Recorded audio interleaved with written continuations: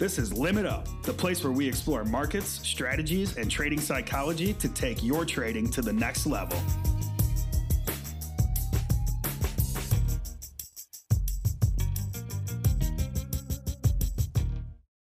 Hey traders, this is Eddie Horn from Top Step, and this is Limit Up. This is where we talk with traders, market participants, and trading psychologists to help you improve your trading. I'm joined today by Mark Meadows. Hello, Mark. Hey, Eddie. Now, Mark, today I'm talking with Irina Slav. Now, she's an author, a journalist, and a well-studied student of crude oil, and she knows a lot about the Middle East.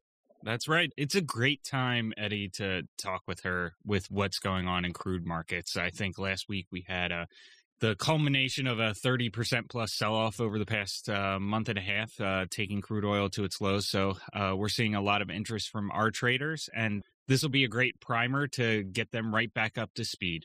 You know, I got to agree with you, Mark. I love trading crude. Crude's my number one market that I do trade. And with the market moves, it's really putting traders in a good position to capitalize on trading the crude. That's if you can catch it on the right move. Yeah, absolutely. Energy's market is a mind of its own, and trying to ride it or pick tops and bottoms has been the downfall of many trader, including one natural gas trader that kind of went viral last week. So I'm really looking forward to what Irina has to say about crude oil, energies, and the future. All right, then. Let's get started.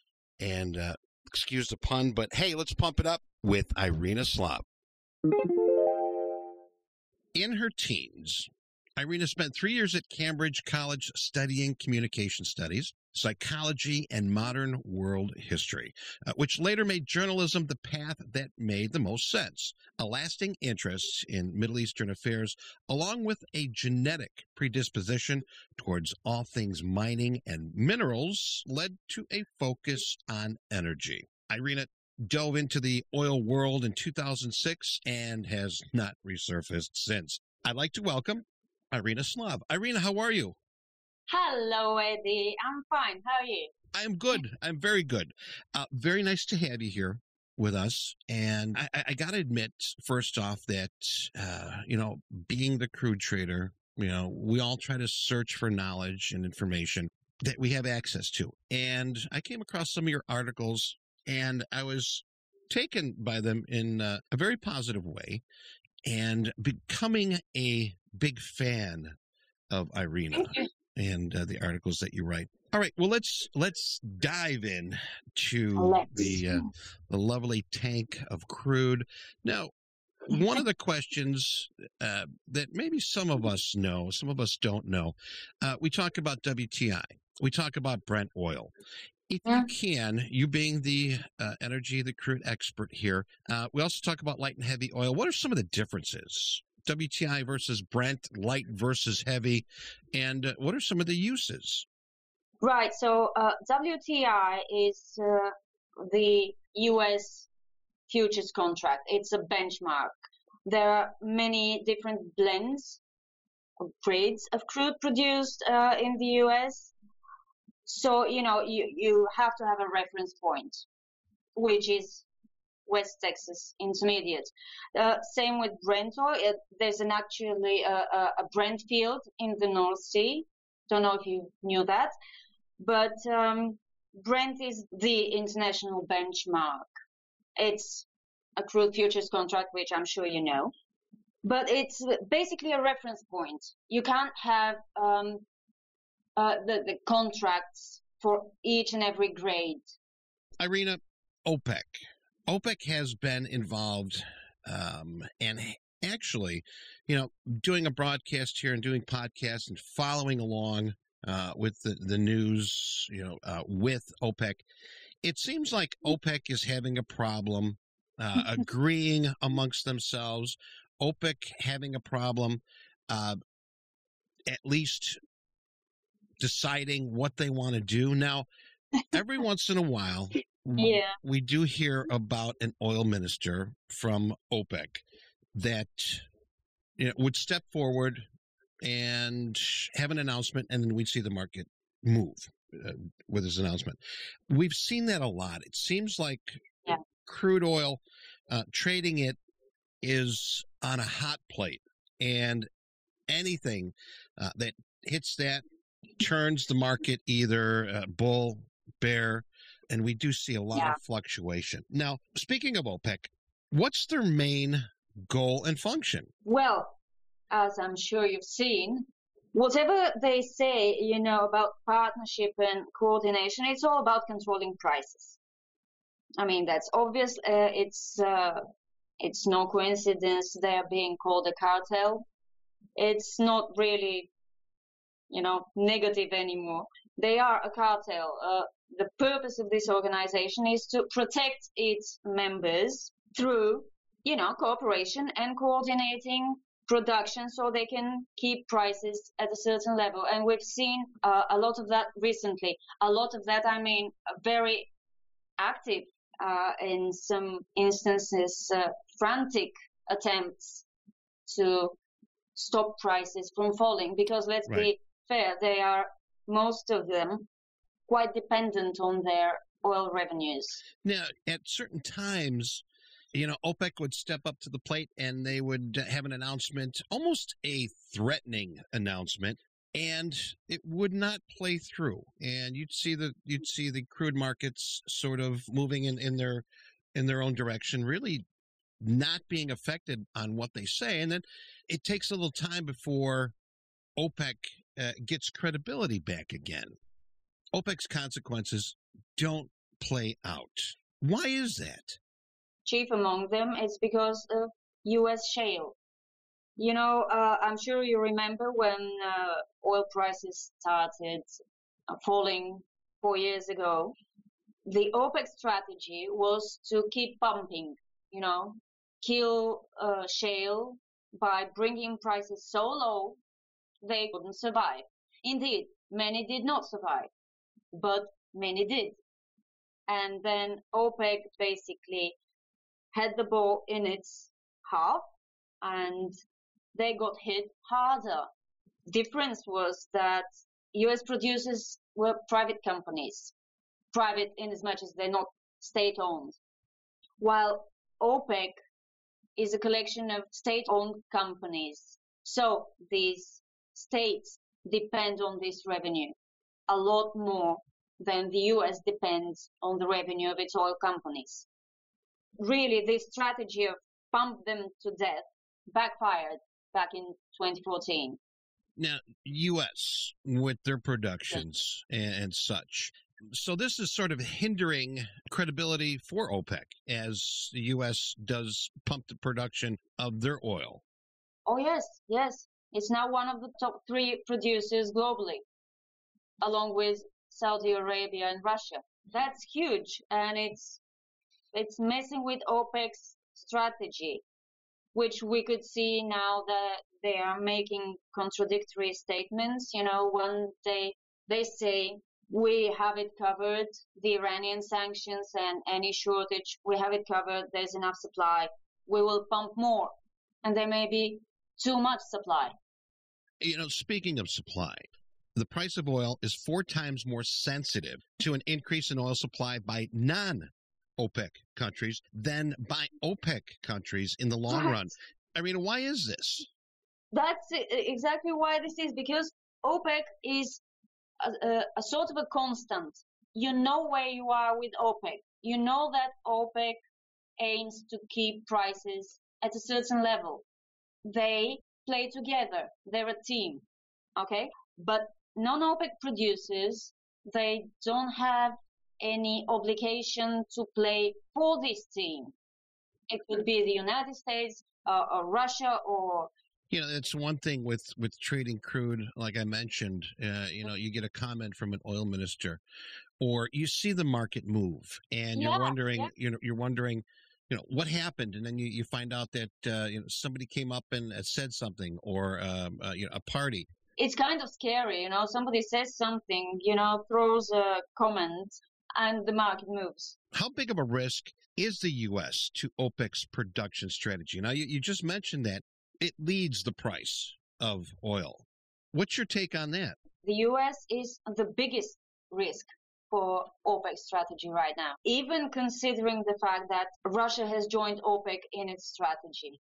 And that's big, because Saudi Arabia and Russia together account for a lot of the world's oil. But so does the US.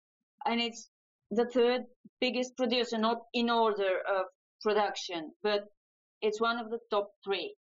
And they're competing. So it's a huge risk. They are not sure where they are with US production growing constantly. It's growing relentlessly. All right, you mentioned production. OPEC's compliance to the production cut agreement started out pretty strong, but it has weakened terribly. Now, several countries have fallen short of commitment expectations, talking about Iraq, Algeria, and United Arab Emirates. What are some of the major problems here that hinders OPEC's commitments? Yeah, well, actually, they back in June, they decided to stop cutting. But they did have problems. Yeah, they actually slipped into over-compliance at a certain point because of Venezuela and its problems, and because of production outages in Libya and Nigeria. But now they're talking about cuts again. I'm not sure they can do it again because, as I said, most of these governments are dependent on their oil revenues. So they're walking a fine line between pumping enough to have enough money and keeping prices high enough to make it worthwhile. Irina, let me ask you something here. Just going directly to the source. Where is crude going? Where are we going to see crude here in 6 months, a half a year? Where are we going to see crude in about a year? In 6 months? Oh, wow. I would say it wouldn't be much higher than it is now, unless something happens, some production outage that lasts more than a couple of days, like Libya's production outages. So unless a major outage happens or, the waivers, the Iranian sanction waivers expire and the Trump administration doesn't grant new ones, then it could go a lot higher. But I don't think this will happen. Okay. And I tell you, just watching crude, it has given us a good ride. It's very unpredictable. Like I said, anybody says anything, it's almost like a panic trade market where... Exactly, yeah. Somebody comes out and says something, and it really, even if it's a source from a source, you see the markets moving. So I appreciate that. I'm on the same bus with you. I really don't think, unless something does happen, unless we see a major decision or a major flaw or something to that effect, crude is just plodding along and crude is being crude. Now, Irina, we have a Facebook community. I want to invite you to it. If you ever have a chance, by all means, stop by, say hello. I'd be happy to. We have a lot of crude traders in the Top Step Trading Combine, trading crude as I do, and even some of them are fans of your articles. So what I wanted to do is include the community for open questions to you, and I've got some for you if you are up for the task. Of course. Okay. Bring them on. All right. I'm bringing them on. All right. This question is from Al Bender. Al is asking, Iran has seen many sanctions following the revolution in 1979 and the U.S. hostage crisis. New sanctions are just added to old sanctions. Just recently, Iranian oil minister warned Trump to stop interfering in the Middle East if he wants prices to stop increasing. This is said to be the obstacle in the export of Iran's oil. There's more to the story here. What can you tell us? Okay, President Trump does have a thing for Iran. We've all seen this. He's using this dependency on the government on oil revenues to, try and bring down this government. We've seen that the Trump administration is quite big on sanctions in general. That's what they're doing. They don't like this government. And let's not forget that the U.S. is an ally of Saudi Arabia, and Saudi Arabia is fighting Iran, not directly, thankfully for now, But yeah, there's this regional conflict, and you have to take a side. You can't not take a side. So let's use the oil to make a point. Basically, simple geopolitics. I don't know. It's pretty obvious to me, though probably not to everyone who's not following the Middle East closely. What the sanctions are trying to do is enact a regime change in Iran by doing pretty much the same they are doing in Venezuela.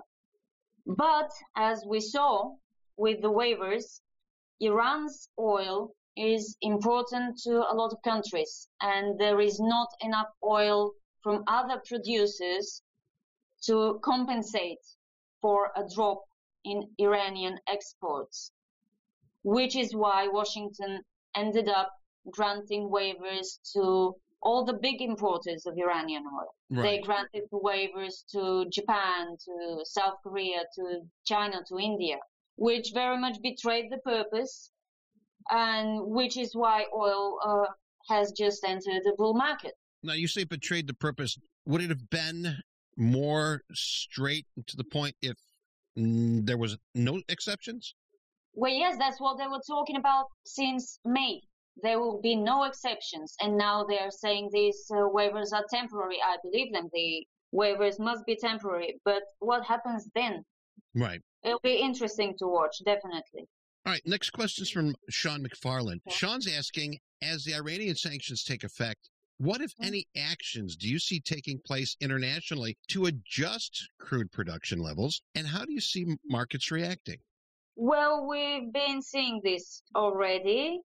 OPEC raising production, Russia hitting a new record, and the US raising production. And do you remember where oil prices were on November 5th when the sanctions came into effect? They didn't move much.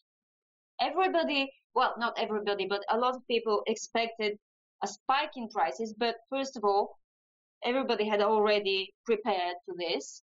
And then the news of the waivers came, and the market didn't really say anything more than meh.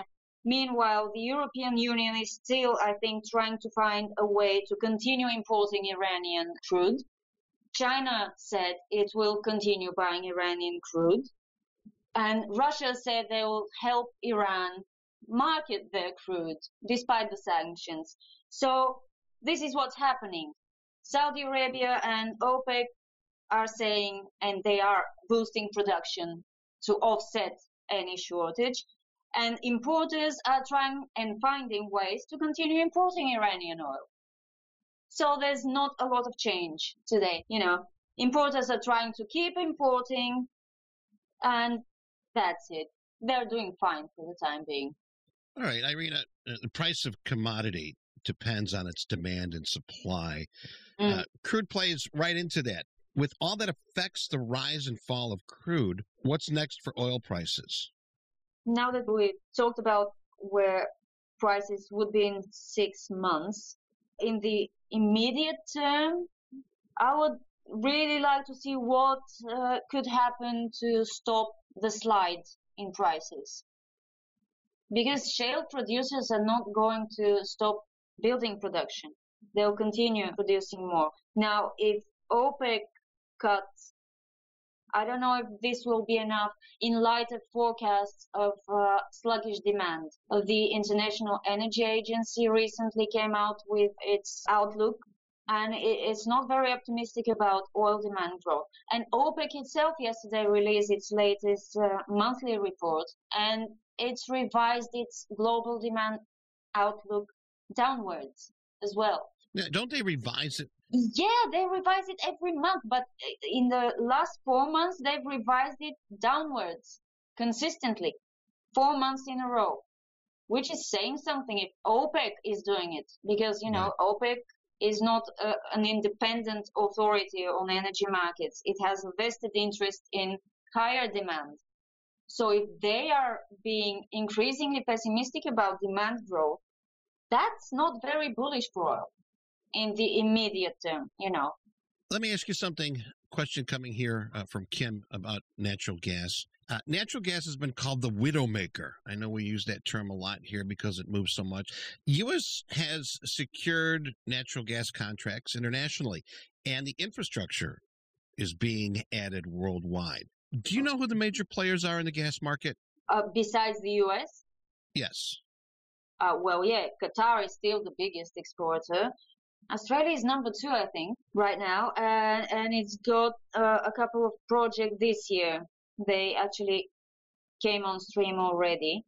Russia, you can not mention Russia, and Iran is big in gas, although let's say it's a bit constrained. The US is actually an emergent player.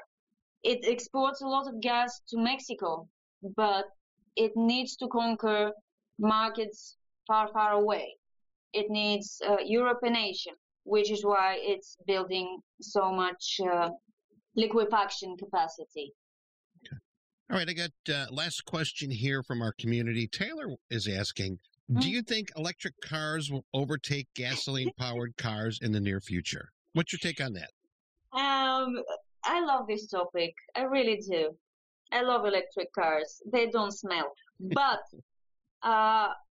if we define near future as the next 5 years or so, then no. They really have a wall to climb with batteries, which need to get more reliable with longer ranges, allowing longer ranges, and cheaper, which is not an easy thing to do. You know, combining efficiency, reliability, you know, they're prone to combustion, lithium-ion batteries, and they really need to get cheaper so EVs could become mainstream. So I don't see it really in the near future. 10 years from now, maybe they will begin to enter the mainstream, because let's not forget that they also need infrastructure. Right. Batteries are a big problem, but you also need a charging infrastructure.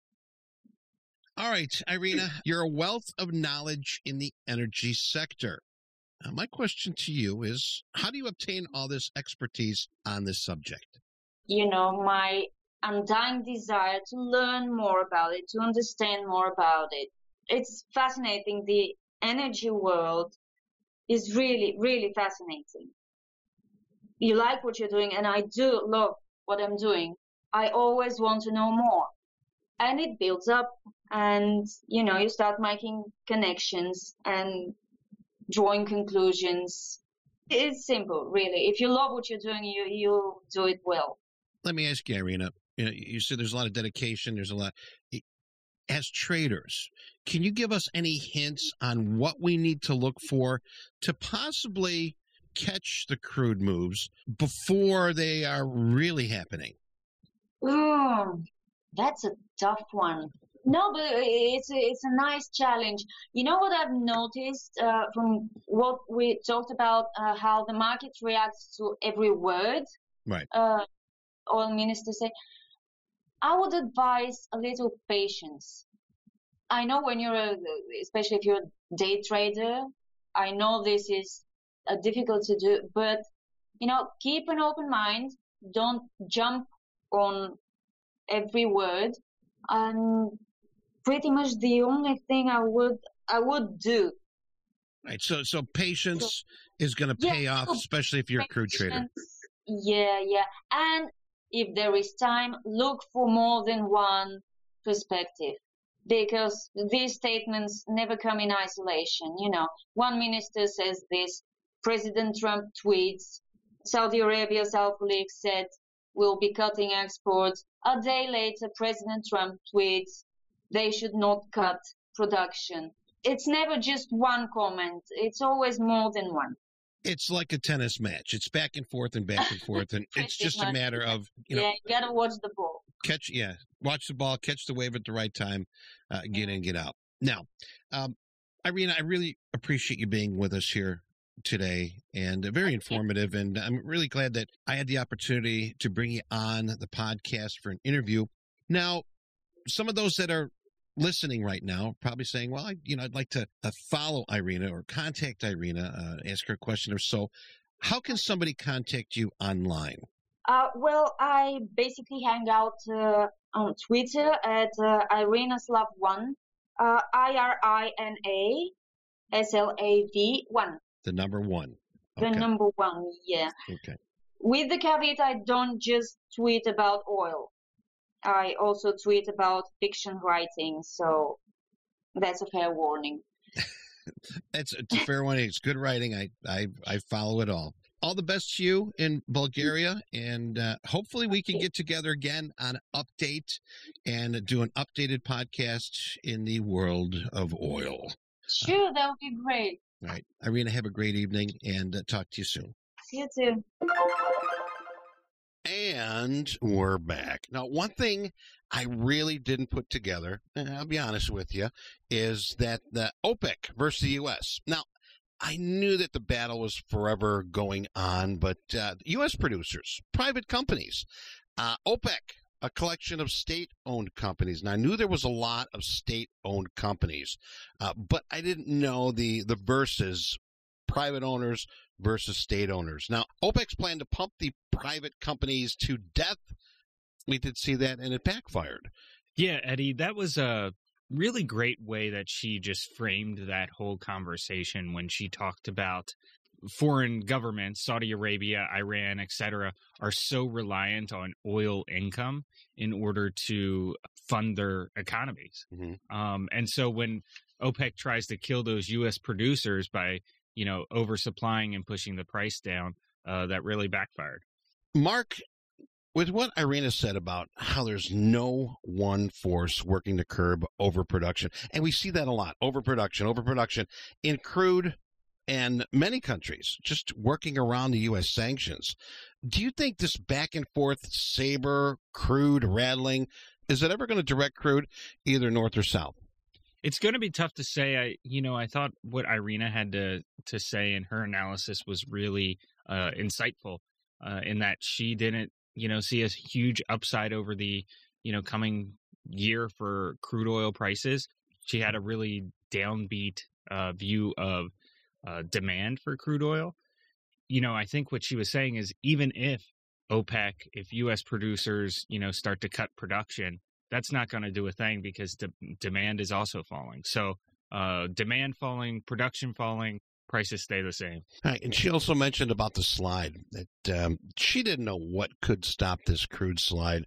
And, bringing into the conversation was the shale producers. And they are nowhere near stopping production. One of the other things that was mentioned was the IEA outlook wasn't very optimistic either on overproduction. Yeah, it seems like the theme right now is if you have crude, you're going to produce it. Those U.S. shale producers that have it in the ground, that have the equipment, those shale producers, they're not being disincentivized by the current price of crude oil. So, it seems like that production is going to keep rolling. And Irina was very clear about that. So I don't follow it as closely as she does. As a trader, I'm kind of going to let that determine my macro view. You have to, at some point, figure out reliable sources of information to get this kind of information from. And I think Irina was very clear about that. And I'm going to be following her and following what she's writing about and helping that determine some of my medium-term outlook on crude. Fantastic. And for you crude traders out there, the story has just begun. Mark, thanks for being with us here today. I appreciate your input on Irina's podcast and would love to have you back again. All right, traders, as always, thanks for spending time with us. And if you enjoyed this interview, please feel free to leave us a rating or a review. Remember, it helps us reach new traders. And until then, we'll see you next time. Mark, thanks, buddy. See you, Eddie. Take care. Bye-bye. Editing and post-production of this episode was done by Dante32.